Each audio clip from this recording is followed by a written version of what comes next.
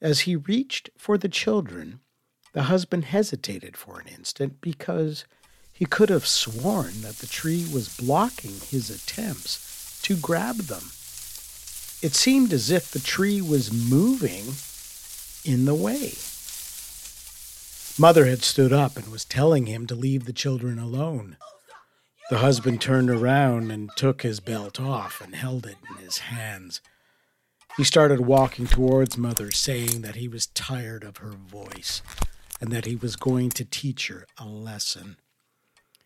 As he raised the belt, something was preventing him from striking her. He looked over his right shoulder and he saw a branch of the tree wrapped around the belt. The husband turned around and the tree was right behind him. It wasn't in the corner anymore. It also wasn't the Charlie Brown Christmas tree that he saw. The tree was very large, very tall, and he could almost sense that it was extremely angry.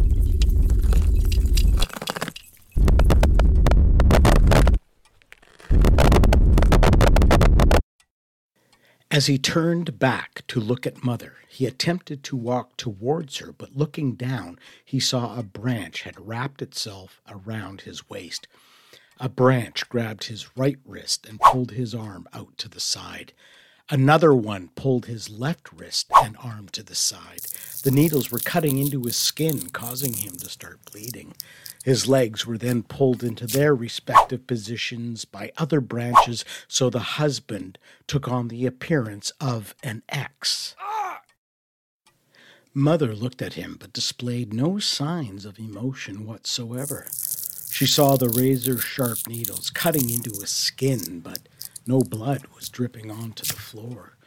The husband was screaming in pain, not just from the needles, but also from the branches pulling on his arms and legs as if he was being dismembered.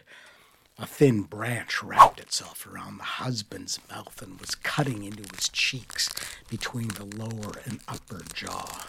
Deeper and deeper, the branch cut into the flesh, making its way to the jaw hinge. The husband continued to scream, looking at Mother, his flesh being ripped and torn. More and more his limbs were being spread apart. He felt both his shoulders dislocate and then his hips pop out of their sockets, his tendons and ligaments stretching like a rubber band. Mother saw his shoulders and legs start to bleed through his clothing, realizing that it was just his skin that was holding him together. She neither smiled nor cried. She was focused on what she was going to tell the children about what happened. Finally, the loudest scream came from the husband, muffled by the blood in his throat, causing him to gurgle. Then, his limbs were torn away from the rest of his body. She watched as the tree pulled him into the branches, swallowing all the bone, muscle, and blood. Mother walked up to the tree. The husband's face was the last thing she saw as it was slowly absorbed, his lifeless eyes looking at her and then disappearing. Mother watched as the tree ripped apart the husband and absorbed him. His eyes were the last thing she saw. Again, there was no reaction from her. Even before the rest of the face was gone, Mother went behind the tree to get the children and to figure out what she was going to tell them. Mother saw them both sleeping. She looked at the tree and she could hear the calming presence and felt the peacefulness within herself. Again, she had the feeling that the tree was reassuring her and everything was going to be okay. Mother carried the children up to bed and tucked them in.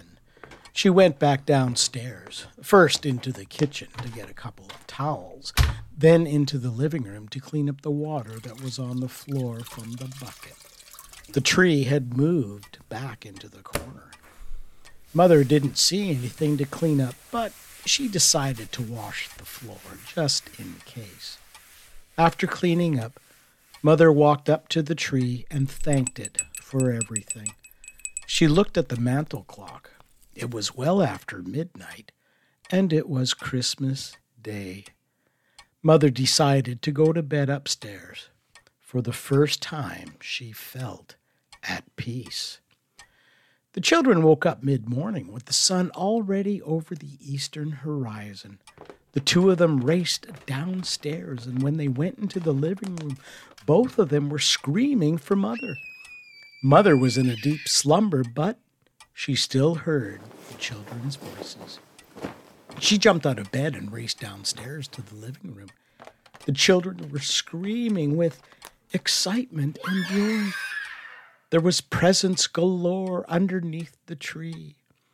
Things that both Mother and the children asked for, and even things they didn't even think about.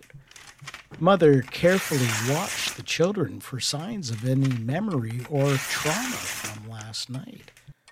She was seeing nothing, so she decided to ask the children. The children told her that they knew that Daddy was gone, because he told them that he was leaving and they would never see him again. Mother just left it at that. Again, the tree must have had some sort of influence for that memory, which was more of a pleasant outcome instead of them knowing that the tree ripped him apart. As per the instructions, Mother reminded the children that no more water was to be put beside the tree. After opening the gifts, they all had a most joyous breakfast. The rest of the day was playtime and laughter.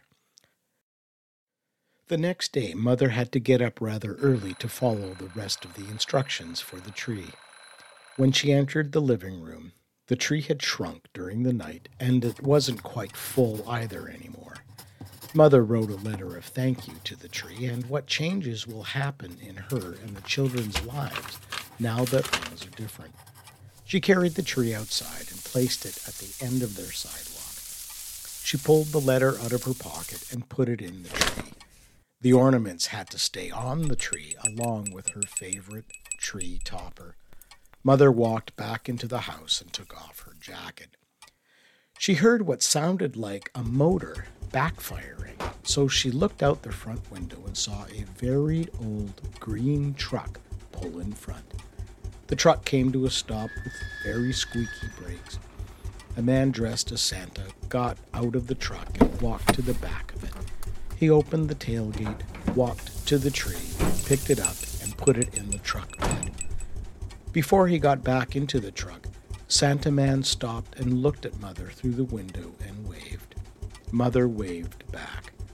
Then Santa Man got into the truck and drove away. A couple of days later, the police showed up at the house. The husband's truck was found near the bar, but no sign of the husband. Mother was questioned by the police when she last saw him, and so on. The police found it strange that the husband would just disappear like that, but it does happen. A detective eventually showed up and asked her the same questions and even questioned the children. The children told the detective exactly what they remembered, so the police investigation eventually became a cold case. There was no evidence of foul play and no reason to believe anything else except the husband took off and left them behind. Mother and the children lived in happiness and joy every Christmas thereafter. Actually, every day was a happy day and full of joy.